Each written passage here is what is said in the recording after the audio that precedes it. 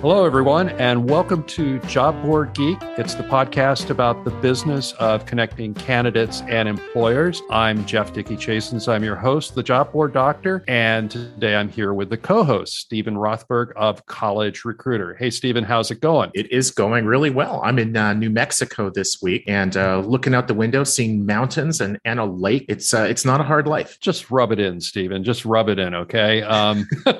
Today we have a great guest. Someone I've known for quite a while and someone that everyone in the industry knows, Lee Biggins of CV Library. He has lots of interesting things that I think he's going to tell us about. But first, I wanted to start out on something that I got from the AIM Group. And if you don't know about the AIM Group, you should check them out. They do great research on the recruitment industry. And they wrote up an article about Craigslist. They've actually documented, based on a bunch of analysis, how much Craigslist has been earning over the last several years. And back in 2018, Craigslist actually went over $1 billion in revenue. And then they had a huge drop off over the last 3 or 4 years. Well, surprise, Craigslist is up last year, 30% in the job posting listings, which is not a surprise to me since everyone was up last year. But I think it's interesting. It made me think about the role that Craigslist has played in the job industry. Everyone kind of competes with them because they're out there, but in a way, no one really competes with them because they are so much cheaper than anyone else. They don't have any kind of focus. They're everywhere. In the industry, we call Craigslist a horizontal. Another example of a horizontal would be an OLX. Another example would be Facebook Marketplace. And then, traditional job sites like CV Library, like College Recruiter, are what we call verticals, where they're focusing specifically on jobs. What I've been thinking about a lot lately is it seemed like there was a huge spurt in activity on horizontals in the job industry before the pandemic. And now things seem to have flattened out. Some of the horizontals have pulled out of the job business. I really don't have an answer. I just kind of speculate about what the horizontals are going to do. And are they any sort of threat to the verticals? Or is this just Jeff staying awake late at night for no particular reason? You tell me, Stephen, what do you think? Well, first of all, I got a chuckle out of you saying like no focus and that they're all over the place. It kind of sounds like what my wife says to me when she's asking me to get some stuff done around the house. But the AIM Group, I subscribe to a newsletter that they have for the recruitment vertical, and they also have automotive and retail, and it is without a doubt the best analysis, the best research of anything out there. And what I really love about it is how global it is, because they're going to have stories on UK job boards and they'll have stories on Swiss automotive sites. And you can really, really learn a lot by looking at what's working and what's not working in other verticals and other industries. And Craigslist is no exception to that. Is a horizontal working well? Is it not working well? And I do think the consensus of opinion was it's not a good place for recruitment ad dollars. And that's not going to be a thriving business. And people would just point to Craigslist being down by almost half. Turns out that during a pandemic, classified advertising takes a hit. What a shock. It's a Craigslist is one of those anomalies where it works because it works.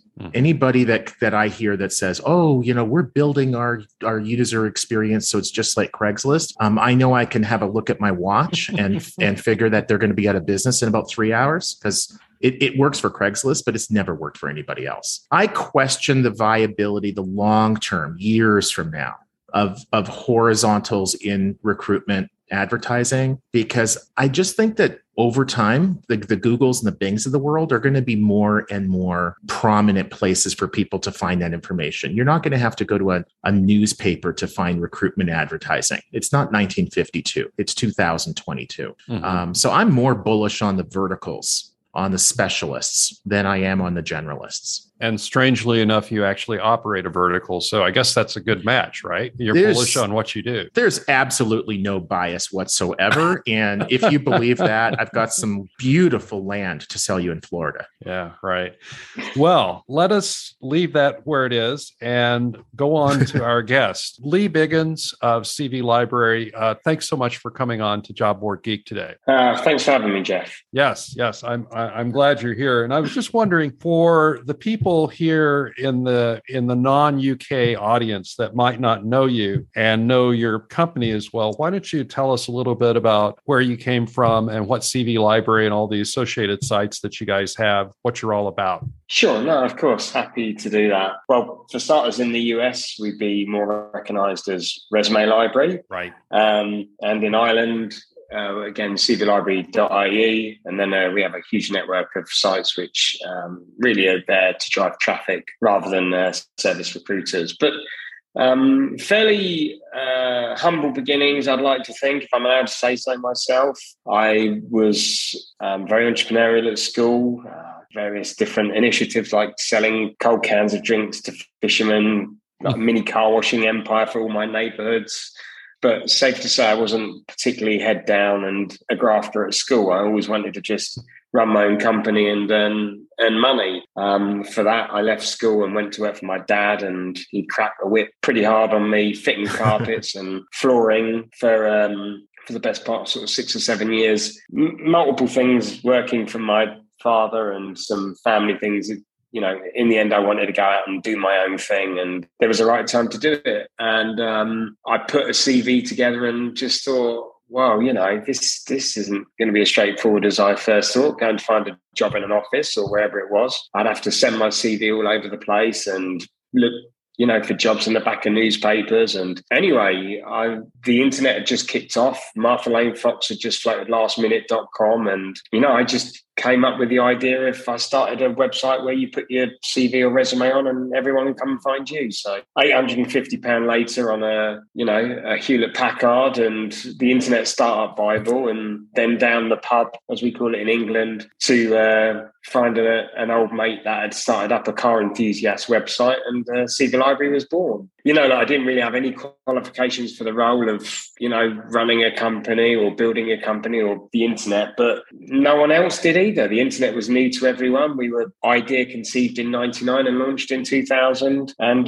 you know, we learned very quickly. We kept up with the bigger players. We just borrowed £9,000 to start the business. Yeah, here we are today, you know, closer to $60 million turnover, and very, very profitable, and, you know, enjoying a lot of the success from 20 something years of really hard work. I guess, you know, it's not been a straightforward journey, as many of you know. It was certainly easier in the first 10 years than the back 10. Mm-hmm. With various challenges, obviously the recession, which we came through very well. But, you know, some of the things you actually were just touching on earlier, like the horizontals. I mean, you know, first of all, things started to go mobile, and then the social networks came along and we had to adapt to those. But interestingly enough, just reflecting on it from a candidate journey, which obviously we've always done and built the business from trying to satisfy our job seekers and the user, and of course, the great customer service we offer our recruiters. But, you know, if I think about the way you apply for a job on CV Library or Resume Library now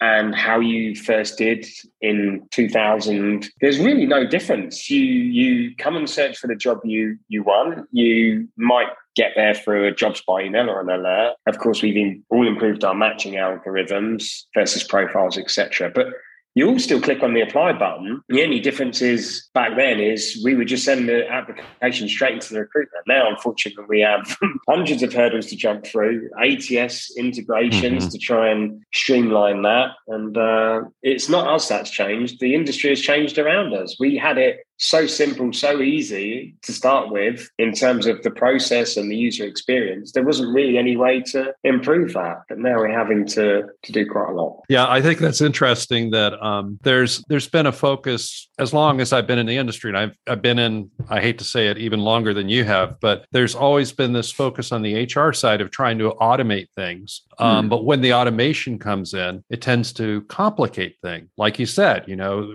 you start out and it's very simple, it's very straightforward, and then you throw in an ATS. And then you say, well, if we've got an ATS, maybe we should add this and this and this and this.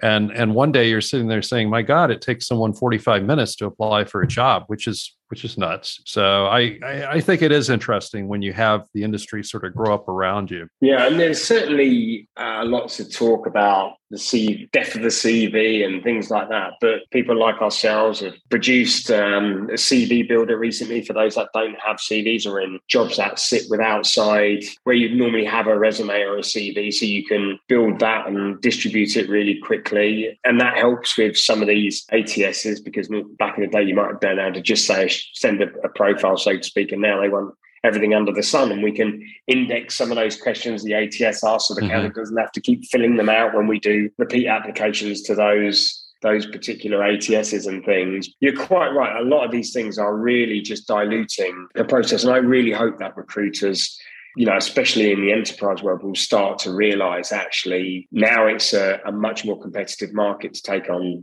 candidates, that they need to adapt and do things quite quickly. 10-page forms aren't going to suffice. And people are even, video interviewing technology has a place, and it's certainly helpful, but candidates then having to record videos and recruiters then having to watch them and video CVs and things, I think overcomplicates just trying to discover whether a candidate is right for the role in the first instance or not. One of the things, Lee, that's always really impressed me about you personally and your company more generally is it seems from my perspective that you've always had this embracement of adaptation, that when the industry changes around you, when legislation changes, you adapt to it. You don't try to pretend in 2022 that the world is the same as it was in 2000. I've seen job boards, marketplaces, call them what you wish, come and go, where they initially have a fair amount of success. Something significant changes outside of their company. They refuse or are unable to adapt, and their business just sort of slowly dwindles away. It's rare. I can't think of an example where a really successful business just sort of went out of business overnight because of some external force, but it seems like it's like a death by 1,000 paper cuts. Monster is a good example. Yeah. It's you can't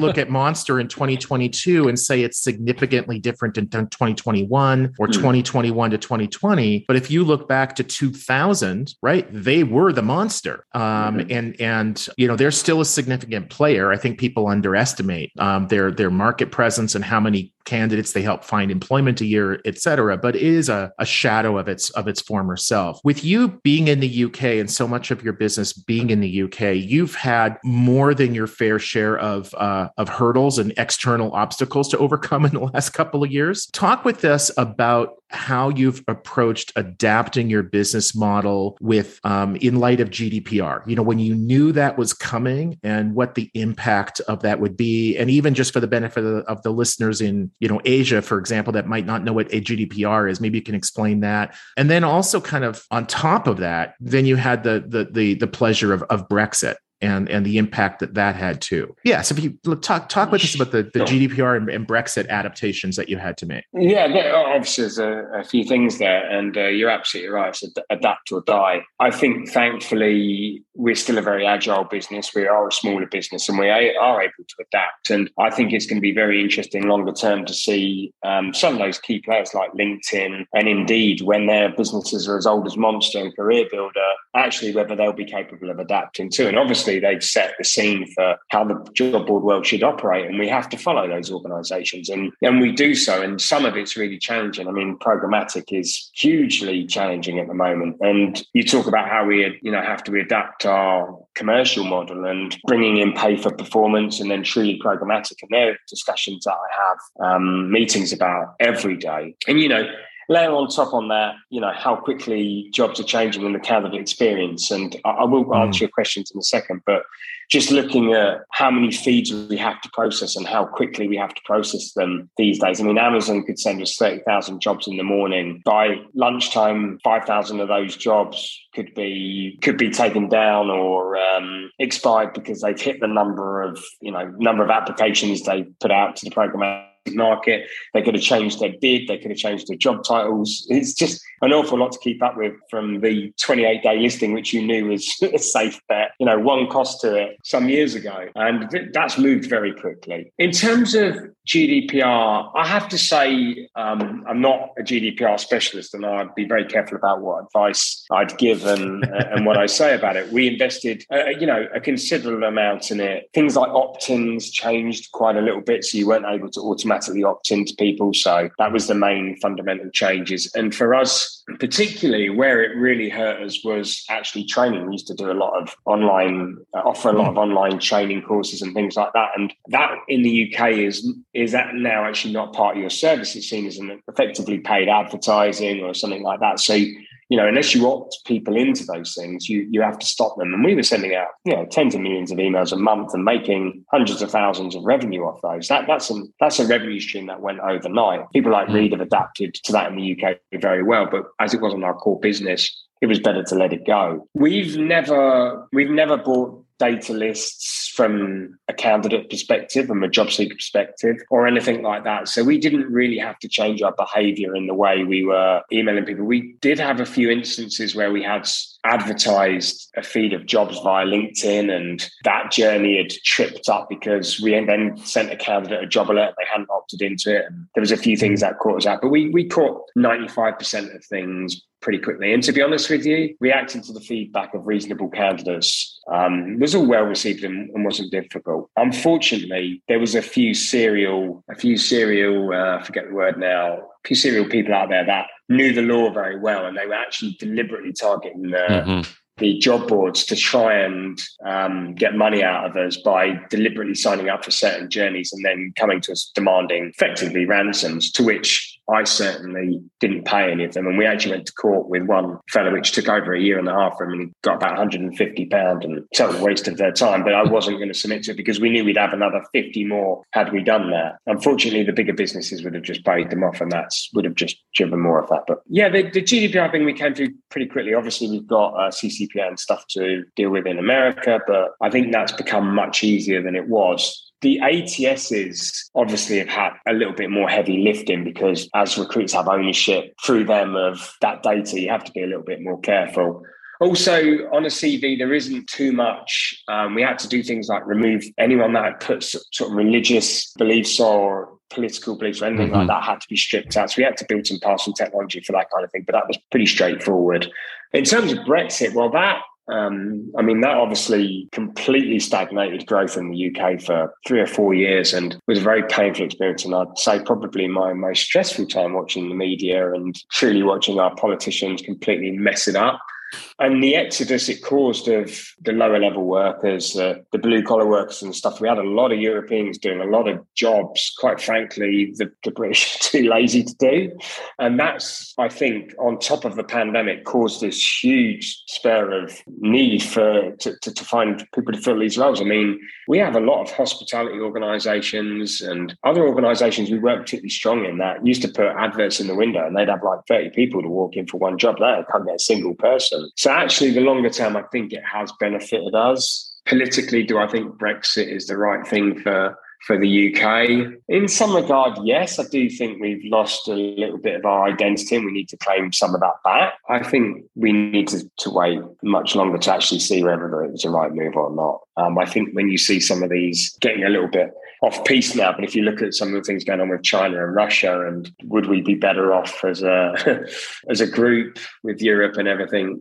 Possibly. One of the things that you do that I assume it must be effective because you've been doing it the whole time I've been watching the site is that you guys put out a steady stream of press releases about what's going on with the labor force. And you obviously do a lot of surveys and research, and then you're always in there talking about this and that. And I see it continually getting picked up in all the HR media that I follow. I probably follow 50, 60 feeds. I'm just curious, how did that get started? Is it successful? Is that why you keep doing it? What's your advice for job boards that aren't doing it? Sure. Look, that's a really good question. And not one I've had to answer before. So I'll give it my best. and full transparency from me, as you'd always expect. So no, we've always been hot on the PR front, and I've always seen the value of the brand, appearing publicly in the press.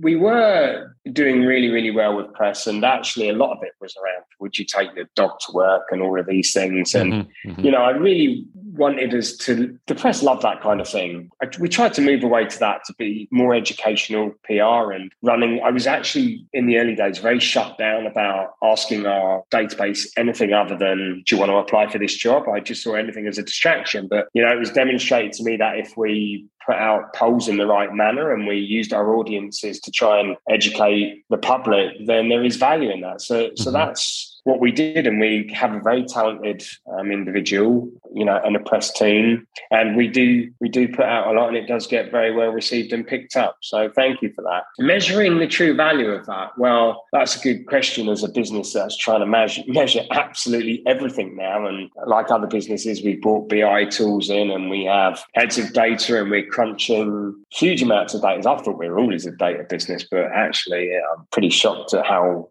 we really weren't a data business, and we're now trying to become one and trying to be led by the data in everything we do. The truth is, trying to measure how many people read and react to what is still quite an old school media, even if it's a digital old school media, and someone reads it on the Daily Mail versus reads it, actually in the Times, is quite difficult. But if I'm honest, for what it costs us to run that data and produce that data and fill it out, I think people will be pleasantly surprised. And don't do PR for the sake of doing PR. Don't put stuff out just because, you want to say that you got into 5 magazines and do it for the sake of it. Do it because there is a wider goal. And our goal is become, seen as an educator for both job seekers and recruiters, and an authority in that area. We just want to give, we don't just put that stuff out as PR. We actually use that to help design our products, and some of it comes from product discovery. And, a lot of it's fed back into what recruiters should be doing and reacting when they're using our service. And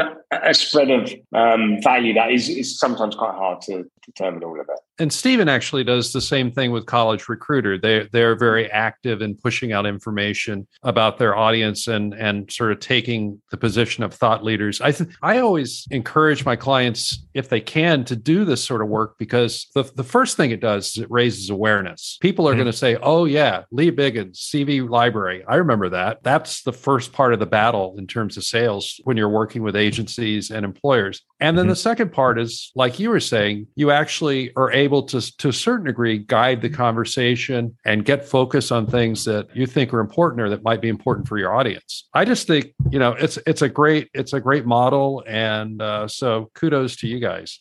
Thanks. Yeah. There is also a wider SEO value, which we need to tap into much more, which would be of huge value to any job board out there. Well, and I'm glad that you mentioned that, Lee, because one of the reasons that we got into producing a lot of content was SEO.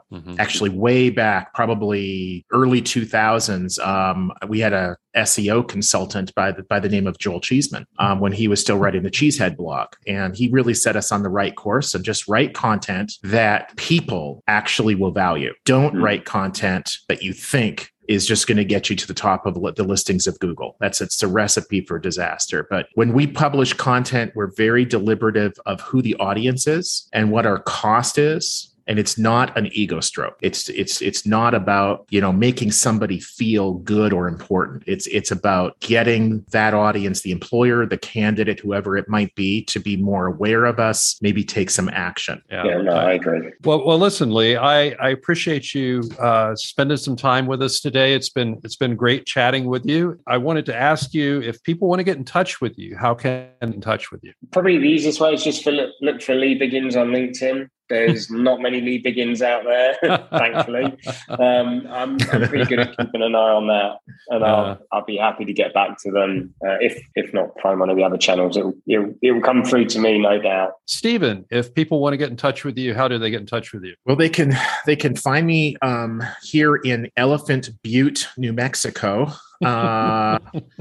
Butte, Butte. I've been dropping the E and calling it elephant butt, but that's another story for another day. Or better yet, email me, Stephen at collegerecruiter.com. Lee, it is such a pleasure to see you again. You too. And hopefully we'll get to see each other in person this year. Hell yeah. That would be great. That would be great. And you too, Jeff. Folks, that is it for today's episode of Job Board Geek. Please be sure to subscribe and review us if you want to on any of your favorite podcast platforms like Apple, Spotify, Google, Stitcher, et cetera, et cetera. My name is Jeff Dickey Chasins. I'm the Job Board Doctor, and you've been listening to the only podcast about the business of connecting candidates and employers. That is all for now, and we will see you again not too long from now. Bye.